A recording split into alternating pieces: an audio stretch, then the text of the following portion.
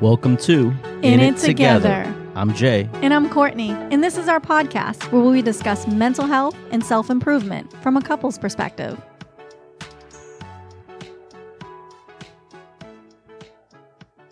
Hello, hello. Good morning. How are you doing today?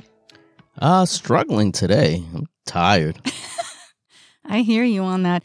Today is actually the first day in about a month that I don't feel so tired when I woke up. So, yay for me. Yeah, you seem Sprite. Sprite. Yeah, unlike me. I'm dragging today. Yeah. No, I mean, you know what? It happens. So I think it's important that you just listen to your body, right? We talk about that. Yeah. Well, I think I'm going into, we've talked about this on the podcast. I think I'm going into my cycle. Mm-hmm. I feel like super indecisive the last couple of days and just irritable. Yeah. So I'm bringing that to the table. You're aware of it, though. And that's the only thing you've ever asked me to do, which is where my biggest failure has been aware of when those times are happening. So I'm working on that and I'm getting better. I'm actually becoming aware of you, too. Like, I think my husband might be going in his time. What can you do to make sure that you're okay, take care of yourself so that he can heal at his quickest pace? Yeah, well, it's just important, because if I'm aware of where I am, then I can understand that, a lot of the stuff that I'm going through isn't normally me. So I'm not. And I can guarantee that somebody's listening right now and being like, oh, okay, like he's cognizant that his cycle's coming. And what do you do? Like when you know it's coming, I mean, I know this is not what our podcast is about today, really, but what do you do to kind of help you set your mindset so that you can kind of get through it? Well, a lot of it, I think, has to do with, my mind is consistently going, right? We got the business going, we do the podcast, and we do, everything that we got going on. I'm constantly going, like my mind is constantly moving. So when I get to this point, I know, okay, I got to kind of slow down and I just have to roll with it. I have to take a mental break, and a lot of the times I'll just kind of, zone out and find things that I can zone out in because I just need to recover, I guess, restore. Because I'm balance. Yeah, because it feels like we're constantly on the go and constantly doing something. So it's important to just kind of unwind a little bit and let the batteries recharge. Yeah. I think a lot of it has to do with that. Yeah, no, I agree with you. Absolutely. I wholeheartedly agree with that. And that's my biggest thing is my drive. Like, you're like, honey, if you have to sit in the room all day and close the door and just lie in your bed and stare at the ceiling and read a book or something just to get yourself better, like, that's okay. I'm not used to doing that. So it's so uncomfortable. But I'm trying. And I think that's the biggest thing, self-care. Yeah, well, you've been on antibiotics for the last month, so, and that's taken a big toll on you. I honestly didn't realize that until this morning when I woke up and didn't have to take a dose. Like, each morning I was on 1,000 milligrams, and I didn't realize how tired. Like, I'm like, what is wrong with me? I'm exhausted. I don't want to cook. I don't even want to change. I want to shower so bad, but I don't want to get in the shower because that's going to have to exert energy. Like, I thought it was depression. I really thought like something is wrong with me. And it was literally, my body was just tired from fighting off. Yeah, that's kind of how I feel like, once every couple months. That's kind of how I feel. So now you know how I feel.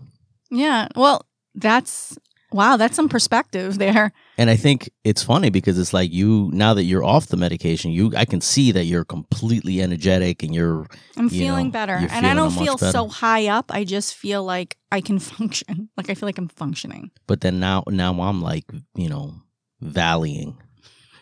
So we can't be in the valley at the same time. No, exactly. Someone's got to be up in the clouds to kind of help pull the other person out of the valley. And that is that 80-20 we talk about.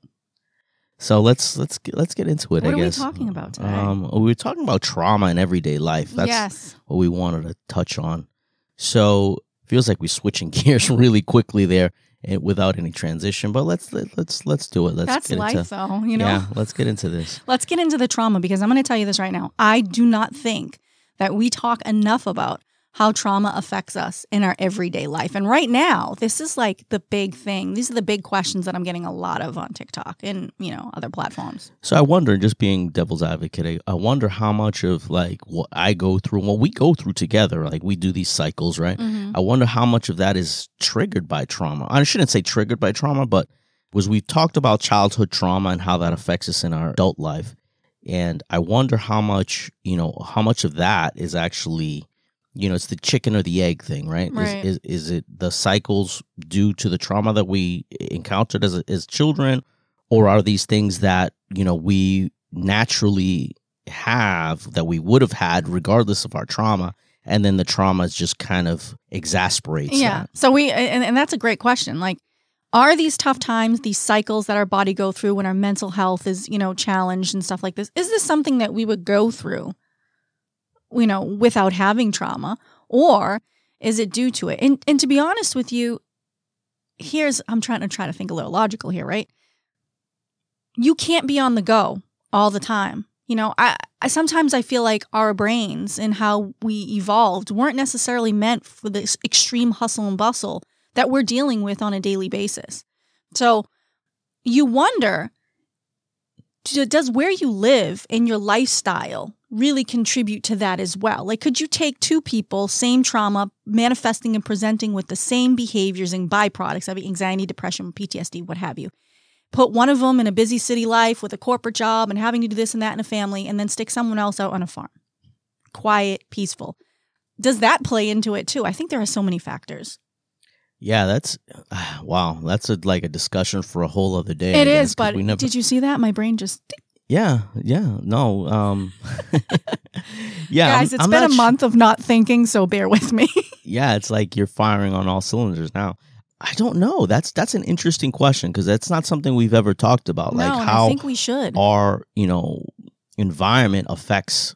It's tough because I think a lot of it is physiological. I think a lot of it is outside of our traumas. I think we are the people that we are, right? Because we can kind of see that within our children. Right. We have, our daughter is more like me. She's a little bit more feisty. Right. She lets things roll off of her. And our son is more like you, and he's a little bit more emotional about things. And things stick on him. Exactly. So they, and we're going to talk a little bit about trauma parenting, but yeah, we'll get into that. Definitely. We can see the parallels in our children, right? And they will not live the life that we lived. Amen to that. You can see that their personalities kind of coincide with our personalities. Well, that's why, you see two siblings, right? They live the same life and they both come out differently. I have people all the time be like, my sister's constantly like, I don't remember anything. And I remember everything, or no, it didn't happen that way. I think our personalities play a role in that. But again, we're getting so deep and philosophical here. We're going to have to pick this apart, because this is pretty interesting. Yeah, well, we're going to attempt to do some of that now, today, then we'll have to kind of continue the conversation. Because I want to go back to what you said as well as like the responses, right? Yeah. I wonder about that because, everyone knows the fight or flight is the normal response to stressful situations. My response is always fight, that. Yeah. But now that I'm entering my time, I guess, you know what I'm saying? I don't know what my response is right now. I guess I don't feel. It's funny because I'm trying to pick this thing apart as we're talking here, right? Yeah. Because again, I get very indecisive, I get very irritable, and I just don't want to do anything right around this time. I just feel like my batteries are depleted, right? So where I would normally fight through that, and that would be my first response. Okay, I just got to push through this. I just don't have the energy to do that, right? So I wonder if is that a trauma response, or is that some type of where am I in that spectrum right now? Well, here's the thing. So trauma affects us in our responses, like you just said, bar none. It happens all the time. And I think it also comes down to personalities too. We've talked about how our personalities, affect how we respond to things. So I think when you're in your element and you're you and you're who you are, you have a very, I don't want to say aggressive, but you're very forward and determined, and, this is how it's going to be. And so fight would make sense for you as it being a trauma response. But when you're not feeling yourself, which I think is just a breakdown of your body just being like, I'm exhausted and I'm tired, you can teeter between different trauma responses in fight or flight. So you could actually be right now flight, a little bit kind of moving away from the fight response and a little bit of freeze. And that's where you're indecisive, I can't make a decision comes, and you just kind of just sit there. So you may be teetering between those two. You don't have to just be primarily one, but sometimes you can see that you float in between them. Yeah, that's a great point, because that's exactly how I feel. Because right around this time, and I'll tell you that I'm free to tell. Yeah. I always around I'm super indecisive. Just make the decision. I could care less. Yeah, and then I make it, and then it's I didn't want that. You didn't make a decision. Yeah, but I didn't want that. So it's funny because it's you've told me during my time, don't try to make me happy. It is going to piss me off. Well, guess what? My trauma response, and people don't know this, and a lot of people haven't heard about this. I just did a video the other day. It went, I don't know, it's like 180,000 or something like that. Fawning. So there's fight or flight, there's freeze, and then there's something called fawning. And fawning is my middle name. And basically what it is that due to my own traumas and due to the environment that I was brought up in, I've learned to revert to a childlike behavior. You fawn like a little deer. You know what I mean? What can I do to make the situation better? How can I be a people pleaser? How can I bring down the anxiousness in the home and make everybody happy? And I fawn. That's just what I do. I freeze and I fawn. So with that being said, my natural response is to fawn to you. And you'll tell me, don't do that. Because when you are in this state, nothing can make you happy. And that triggers me that I can't make my own husband happy. And so I have to try to do everything, wait on you hand and foot, keep everybody happy. You're not asking me to do that. And this is just popping into my head now, but I do think that our trauma responses are what drive us during these times. And that's what sometimes can make your time worse because of me. And now I'm very mindful of that, and I got to work on that. Yeah, that is very interesting. And you're right. When I'm in this period or this time, that's the last thing I want. I just kind of want to be left alone. Yep. And what I ask you to do is, like I said, I'm so indecisive at this. Just make the decisions. Just make the decisions. That's all I ask. But and then your natural response, again, you see that I'm in a different state, and then you, like you said, like your first response is to fawn. Is to say, oh, what can I do to please you? What can I do to and that's the last thing I need. Is like I don't want you fawning after me around this time. Actually, I don't want you fawning after me ever, really. Yeah, no. It's just I want you to be a whole person, and like I've told you a million times, right? When you're happy, then I'm happy for you, and then everyone's happy, and is whole, I guess. And that's kind of the end goal, right? Is that when I see you taking care of yourself, I feel better about the situation as a whole. So I become less anxious. But when I see you fawning, which is an actual direct result of your trauma response, I see you responding to your trauma, and that becomes a trigger to me. And so it's not so much the fawning itself, but I know that you're going into a trauma. It's where the fawning is coming from, that I'm being triggered. And I want to talk a little bit more. Because I do love the fact that you take care of me. I was just going to say, the other night when you were watching your game, I was like, he wants some, dessert or whatever. So clarification, I do love that you... Okay, because I was about to just be like, okay, screw him, he on his own. No, that is true. I you take very good care of me, and you're always there when you just when I want need me to do it when it's not coming from a response to trauma, because that's not healthy for me, and because you love me, that irritates you. I'm getting it, okay? I want people to understand, though, and I think we need to expand a little bit more on this fawning, because everybody knows what fight or flight is, and everybody knows what it is to freeze. And, freezing is a trauma response. It's like deer in headlights. I don't know what to do. I freeze. That's where people say, the cat got my tongue. These are where these these phrases come from. I felt like I was out of my body. I was like crawling out of my skin. This is where that comes from. When you feel that, it's a freeze. It's a loss of your executive functioning. It's your inability to be like, okay, what is my next step? Some people do that. When you've seen something horrific, your body snaps right into that. And I'm on the other spectrum. For me, I used to freeze. Like when I don't have a loss of words, you're like, why are you looking at me like a deer in headlights? That's where that's coming from. So I typically freeze and fawn. You're on the other spectrum. And I think what's important here is that we really nail this in for our listeners, is the fact that these are kind of our natural responses. And we need to make the differentiation that when you're doing it as a trauma response, that's where you kind of get into trouble, because we can say the same thing about my fight, right? Mm-hmm. As a trauma response, it's not accurate, because sometimes when I'm triggered by like what I see from you, my natural response is to fight, to become aggressive, and that doesn't help you at all. No, that makes me freeze. Exactly. So exactly. So that's my point, right? We have to be cognizant of the fact that we're doing these as our natural response, as a coping skill here, right? But we have to understand that there's, certain situations, a lot of the situations, if we're responding this way out of trauma, then the response itself needs to be looked at, right? Because a lot of the times I don't need to fight. That natural response that I have to fight because I'm seeing a trigger is the wrong approach. Yeah. So here's what I want people to understand. I'm going to do a little bit of educating here, right?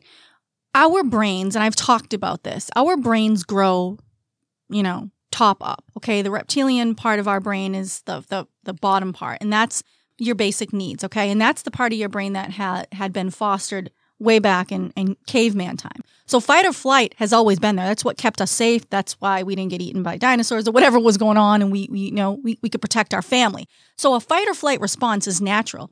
Here's the issue though. Our brains don't know that what happened 40, 50, 60, 100 million years ago is not happening right now. It's just a response. So the response, that fight or flight that kicks in, is the same response you're going to get when you feel triggered by something and being chased by a pterodactyl. Our bodies, our brains does not know that. And that's where educating ourselves with that can come in place. And I think that's where people feel like, why am I triggered so bad? My trauma happened 20 years ago. Well, your brain doesn't know that the trauma was 20 years ago. Your brain just remembers how it felt then. And that's why you feel the way that you feel now. And so one of the biggest questions I get is, how do I know that I'm responding normal to a situation, like my fight or flight is kicking in? And then how do I know that it's triggered by trauma? Because there is a healthy, like you said, fight or flight. And then there's the trauma responses. And I think it comes down to if there's a trigger. If there is a trigger, you know that it's a trauma response. If you're out driving in your car or you're going to walk to your car and someone's chasing you and coming behind you to hurt you, that's not a trigger of trauma. That is, I'm in danger, I need to fight right now, or I need to get away. If you're having a conversation with your spouse and they breathe a certain way, or they do something, or they wear a cologne that smells something, or whatever, they say something and then you feel a little agitation and then you respond, that's a trauma response. So being mindful and understanding what the precipitating factors were are going to help you start to kind of even out and ask yourself, was this a healthy response or wasn't this? And that's pretty much the best way to figure out how to start, determining what's going on. Yeah, thanks for clearing up. That's what I was trying to get to. Oh, I didn't even know you were trying to get I know, but you good, okay. Clarified that perfectly. That's kind of what the same idea that I was trying to get out, but it just wasn't working for me. Oh, well, I'm glad I was able to do that. See, we're on the same wavelength. I think what's happening right now is we're on a surfboard, right? And we're going over these waves together. And instead of standing and you're paddling one side and I'm paddling the other, I just want you to be able to sit in the back, let your feet hang, and enjoy the sun. I got this for right now, okay? I'm 100% good with that. But that's how I know I'm healing. And that's how I know we're growing parallel to one another. And that's how I know that I'm growing, is that I'm okay with paddling both sides and steering and letting you take a break. Because for the longest time, you had to steer it, you had to paddle both sides, and you had to let me know if sharks were coming. And now I'm getting better at that. So it's your time. Kick up. Kick your feet back. Well, that brings us to another point that we wanted to start to make, right? About like how trauma dictates the friends and family, well, not family so much, but the friends and partners that we choose. Yes, absolutely. And the relationships that we go into. Yeah. So I can't remember the exact statistic, but women who are raised in abusive households or households where there's a form of emotional trauma, psychological trauma, what happened, are like 85% more likely to find themselves, trigger warning here, raped, or in an abusive relationship. And typically that's because our frame of reference, I'm speaking from a woman's point of view, as to what a healthy relationship looks like is completely skewed. It's based on trauma relationships, trauma engaging, trauma bonding, So those are the things that even though they've affected us, we look for because that's all that we know. So therefore we repeat this cycle of being in abusive relationships or relationships that aren't healthy. Yeah, and that's the same thing can be said about, men. Perfect example, my mother, as we know, classic narcissist, right? So it would be because our very first relationships, I don't want to say relationships, but that's my first frame of reference as a man, So it's important that we understand that dynamic. Because even as a man, like I said, if your mother was a certain way, that's kind of the image that you're going to have of what a woman should be. And that's a lot of the times what you end up, dating or end up being in a relationship with. Yeah. And I don't want people to think like, oh my God, I'm the narcissist in this relationship and my husband's abusive, because I mean, that's pretty much what statistics would say. Yeah, that should have been the case with us. That should have been us. Yeah. I think there are parallels that we see, in our spouses and then, in our parents. They are. We've talked about those. But thankfully, we're not in those circumstances. So trauma truly does dictate our frame of reference and how we view relationships. And this is why most people say, well, I didn't know what a healthy relationship was. I didn't know how to love. And you literally said this to me the other day. I'm not even sure that you know how to love. And that threw me for a loop. And all that it was because I was putting my needs aside to love somebody else. And you were like, no, that's not loving me. Loving me is loving yourself first, taking care of yourself. And I was like, oh, now I get it, which is what I'm working on. Trauma dictates that, because my whole life was always about doing everything for everybody else and making sure everybody else was okay, fawning, people pleasing, and then my needs being put completely on the back burner or not mattering at all and forgotten about. And that is where that loss of sense of self comes from. And that's why you find yourself in a relationship where, if you're struggling with what I was struggling with, somebody else starts dictating your life for you. Yeah, well, full disclosure, right? So I became self-aware very early on. I think when I had my own children, back when I was 20 years old, my first, my oldest. But that's kind of where I became self-aware. And these are the lessons kind of that I've imparted to you, throughout these years. It was the first instance, like, again, I didn't know my mother was a narcissist, but what I always say to you, right? People are people. When I became a parent for the first time, that's when when that realization came to play for me, right? That people are people. My mother was just a person. She wasn't anything more or less than just another woman that had her own struggles, had her own traumas. And I quickly realized that, what I didn't want was to give my children the childhood that I had. So it was important, and this is kind of where the failure of the first relationship happened, right? Because I think subconsciously, unwittingly, unknowingly, the person that I ended up being with was a semblance of what my mother was, right? A lot of the same things. Now, not to say she wasn't a narcissist, but a lot of the same issues or struggles I saw within, later on I saw within her. Yeah. And that's my biggest thing about becoming self-aware, right? Is I didn't want, like, my father was never in the picture, right? My father was kind of in and out. I never knew my father. My father, we had a very, very distant relationship. Even after he passed away, I just didn't know the person that he was, right? Yeah. And that was something that I was determined to fix with my children. I wanted to be the father that I didn't have. And that was important to me. And again, I saw him as a person that had his own failures, and I wasn't locked into, okay, this is the father I had, so this is the father I can be, or I had to strive to be better. I had to strive, again, I didn't know the person, so I had to be a better person so I could be a better father for my children. Yeah. I can identify with that too. Like, I didn't want to be a drug addict. I didn't want to neglect my kids. I didn't want my kids to have to parent me. I wanted to parent them. I didn't want my kids to look at me as a friend. I wanted them to look at me as their mother, their guider. And man, I struggled with even thinking that I could actually be that. Like, I think I was delusional until I was actually pregnant and was like, holy shit. Like, I need to figure this out. And I went right into therapy when our son was born because I needed to make sure that I could do it. So I can definitely understand how that was. And same thing with my father. Like, you're not my father, but my father constantly screamed and yelled. So if you even raise your voice, I'm triggered.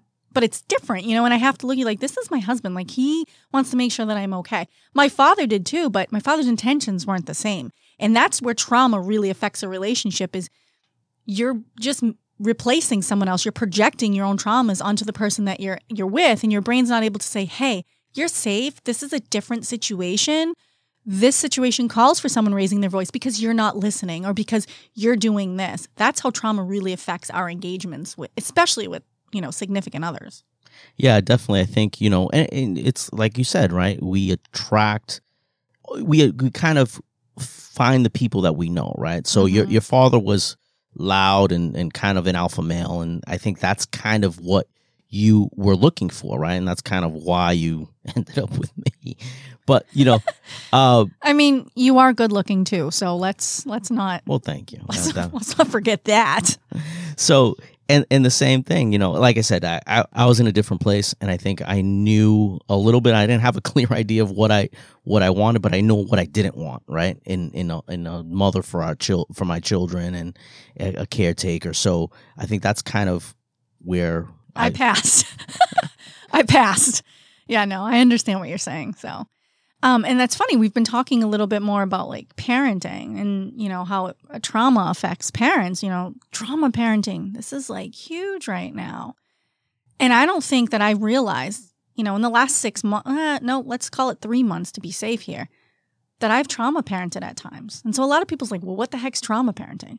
It's literally when you parent your children from a place of fear and you try to give them what you thought you needed. And it's not what they need because they're not you and they're not in the same environment. No, I'm guilty. I'm probably the most guilty of that in this household, Yep. right? Because I trauma parent a lot. And again, it comes down to that, right? It's that fear.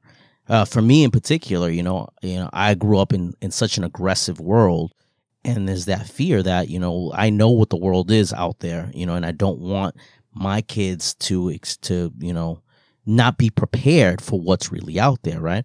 But again, it's like we don't live where I grew up.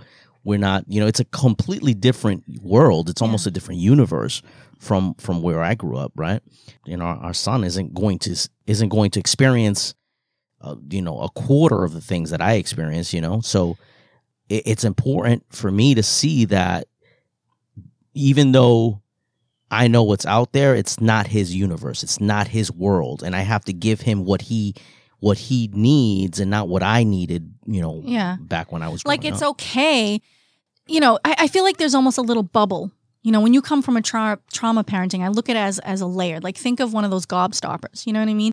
Our son is in a completely different layer. So there's this protective barrier where he's not going to be, gangs aren't going to be what's going on, survival, getting beat up, being in a, having to protect yourself, all the things that you went through. He's not going to be part of that. It's okay to educate our kids about that so that they understand these are skill sets that you're going to need should something like this happen. But it doesn't mean that you have to trauma parent for that, because then you're not parenting for the world that they're in.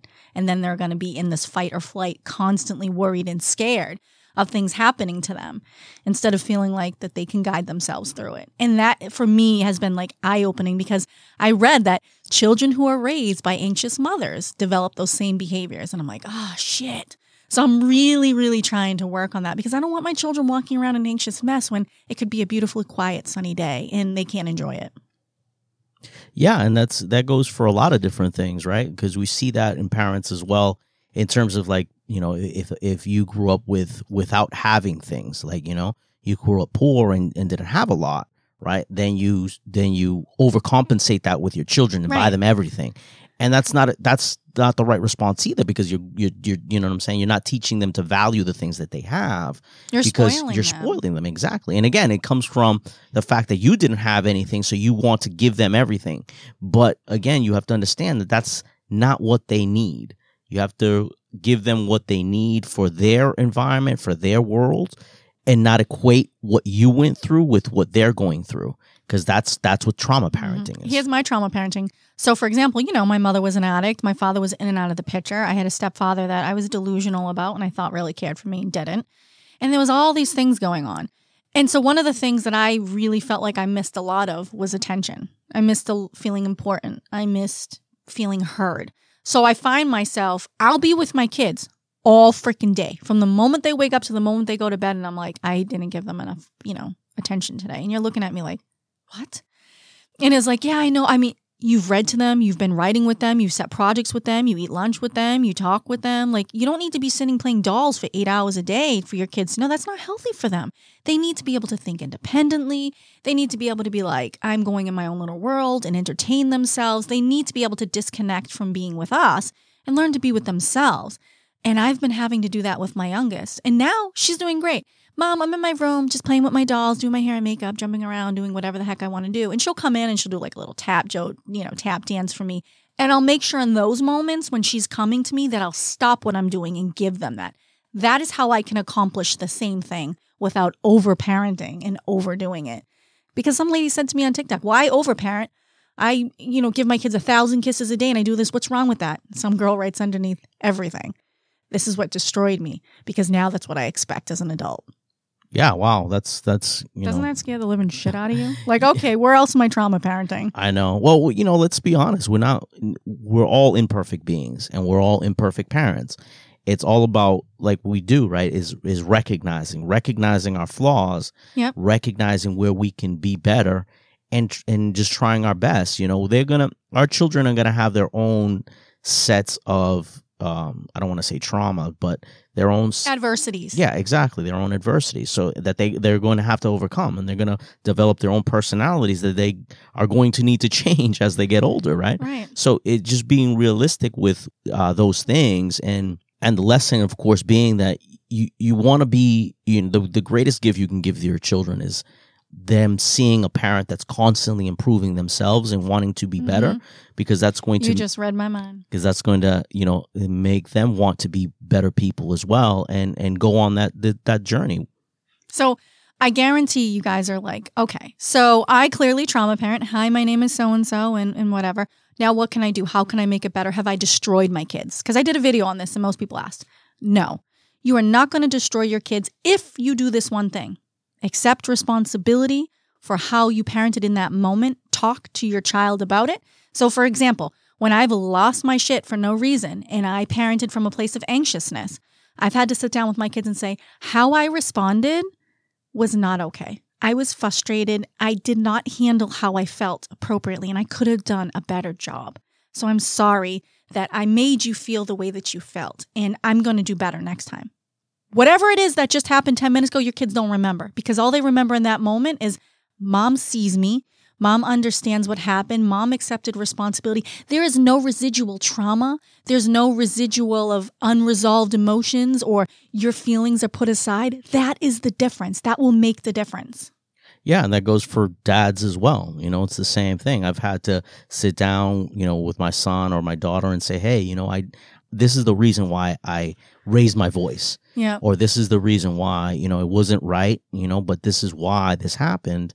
And, I'll be better. I'm going to work better, especially, my daughter, anytime I raise my voice, she's like, it's funny because if you raise her voice at you, she just kind of dead eye look at you and be like, eh. But when I raise my voice, she gets a little bit more emotional and she's like, Daddy, I don't like when you yell. And I sat down with her and said, I'm sorry I raised my voice and this is the reason why, but I'm working on that. I'm going to do better at that, and I need you to do better at whatever it is that she was doing that elicited that response, right? Mm-hmm. And it's about about us as parents taking responsibility and teaching our children to take responsibility for their actions as well. So it's funny when you say my daughter looks at me dead eye. She'll look at me and she'll be like, okay, Mom, and she'll walk away, but she'll let it build. And then at the end of the night when I'm putting her to bed, she's like, you really hurt my feelings when you raised your voice to me. And I says, I'm sure that hurt your feelings. And that was not my intention. And I apologize for that. You were doing something, you weren't listening to me, and you could have gotten hurt. And I was fearful of you hurting yourself and then what would come after that. And so sometimes that's where my response comes from. I just want you to make safe choices for yourself. And I'll do a better job trying to help you with that. Okay, Mommy, good night. Love you. See you tomorrow. I can't tell you, that's never happened to me. I would go to bed every night anxious and sick to my stomach. And I'd wake up in the morning throwing up. I could never eat breakfast. I couldn't eat breakfast going to school. My stomach was always in knots. If my parents would have just sat there and said, I'm sorry I did drugs today.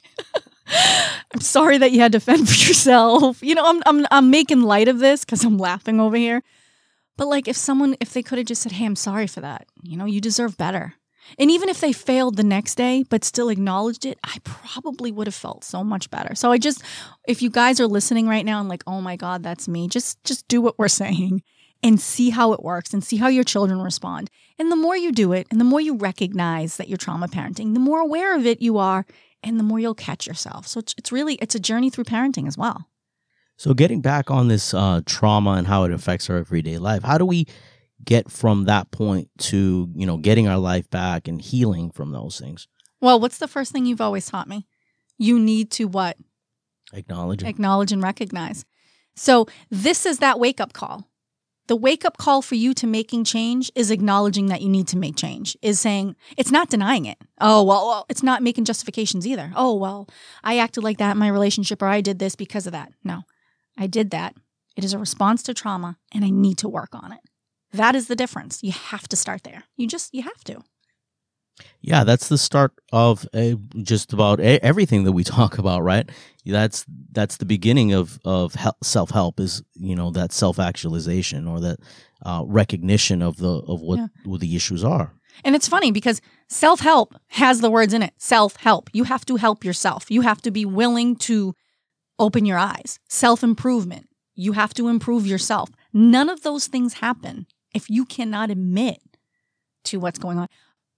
Hello, my name is Courtney, and I have been a firm denier in that my trauma has affected me for the last 30-something years of my life, right? Now that I'm actually working on it, I can actually see that change is happening because I'm aware of it.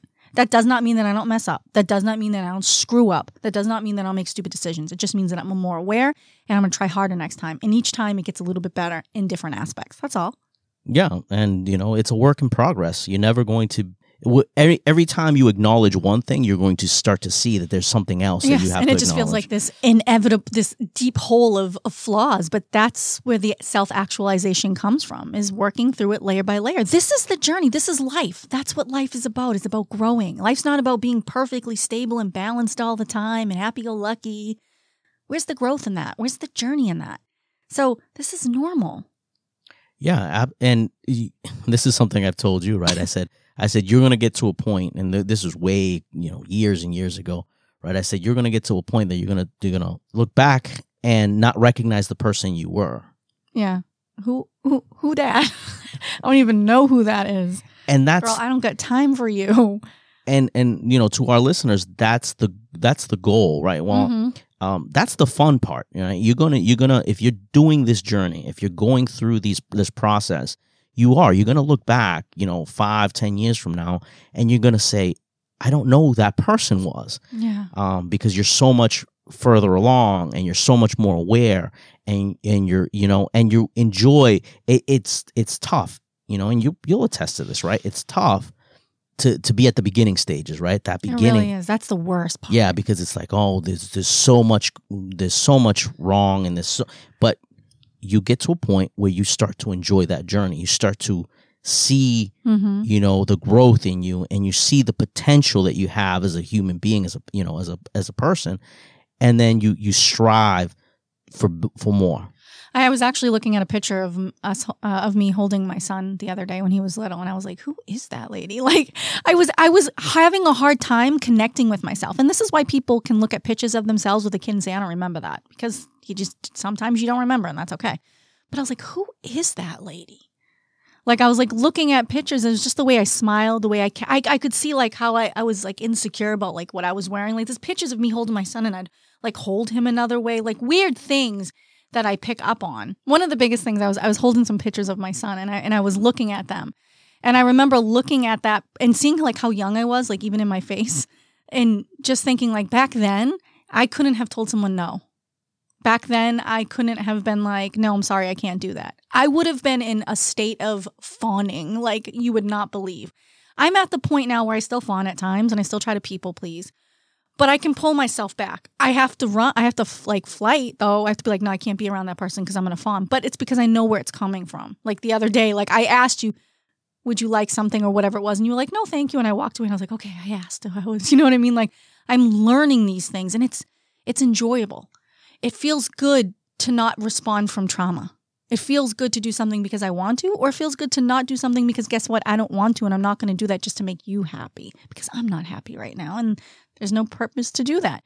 That's the part that you can start enjoying. When you can start doing that and feeling, that's what makes you feel alive. For me, that's where I'm starting to feel like I'm living. I'm not surviving anymore. I'm learning to live.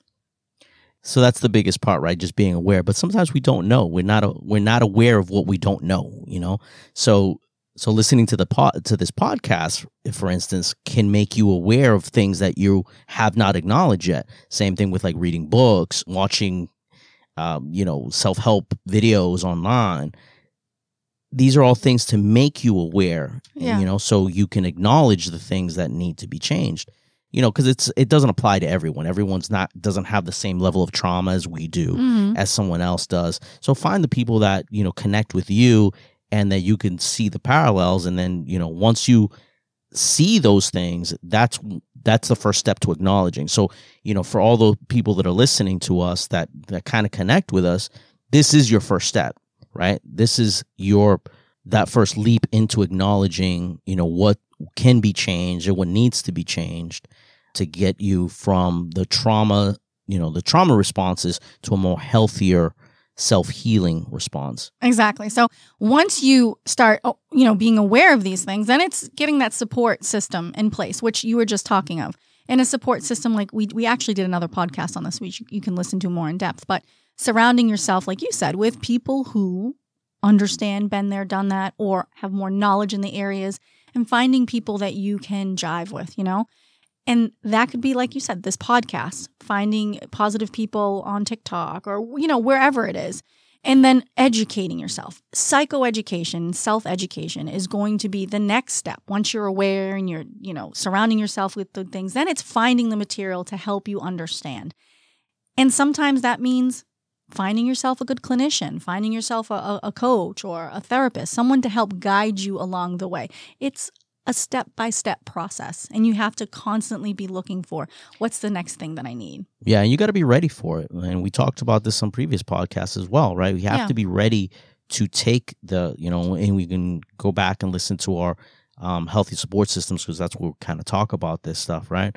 Being able to have someone that challenges your beliefs and challenges your views, so you can, because that's where the growing happens. Because again, if you're not ready to change, you're not going to change. And that I get this question all the time, you know, well, do I have to go to therapy? Do I have to have a coach? No, because you don't. You're not, you know, you don't have a therapist and you don't have a coach, but you have a different personality and a set of standards that you work by. I needed that. And there's nothing wrong with that. Therapy works if you work the therapy. Coaching works if you follow your goals and guidelines. Counseling works if you listen and you apply. Those things do not work if you're not ready to work them. Yeah, and you know, you use me as an example. I'm my own coach, you know, in terms of, and then I have you're my support system, because I'm not right all the time. I'm not, you know, You just said that on air. Oh, well, I'm I'm not right all the time. I like that. No, well, I'm seldomly right. Let's be honest. I'm much more self-aware than most. So again, and I'm more critical of myself than most people. I think most people are like me. Yeah, and that's kind of why I'm where I am. But just like everyone else, I still need a support system. I still need to be told when I'm wrong or when I'm, you know, acting out of character or I'm not, you know, I'm not seeing something that I should be seeing. And you know, for the longest time, because of my trauma response, I felt like I couldn't do that with you. For the longest time, because I was nervous constantly. But I've gotten to a point, and this is the fun part we talk about. You know, I got to a point where if I'm going to be a support system to you, then I need to say, hey, you were trauma parenting, or you need to take some self-care today, or no, that's not right, or whatever. And yeah, so I think that that's really important that you have that. And a lot of people say to me, well, how do I know that I found the right therapist, or what are the things that I have to look for? Like, the person has to have experience doing that work. And it's funny, I found an email the other day from 2012 from you talking about all this stuff, manifestations, all these things. I don't even remember it from that time because I was so not self-aware.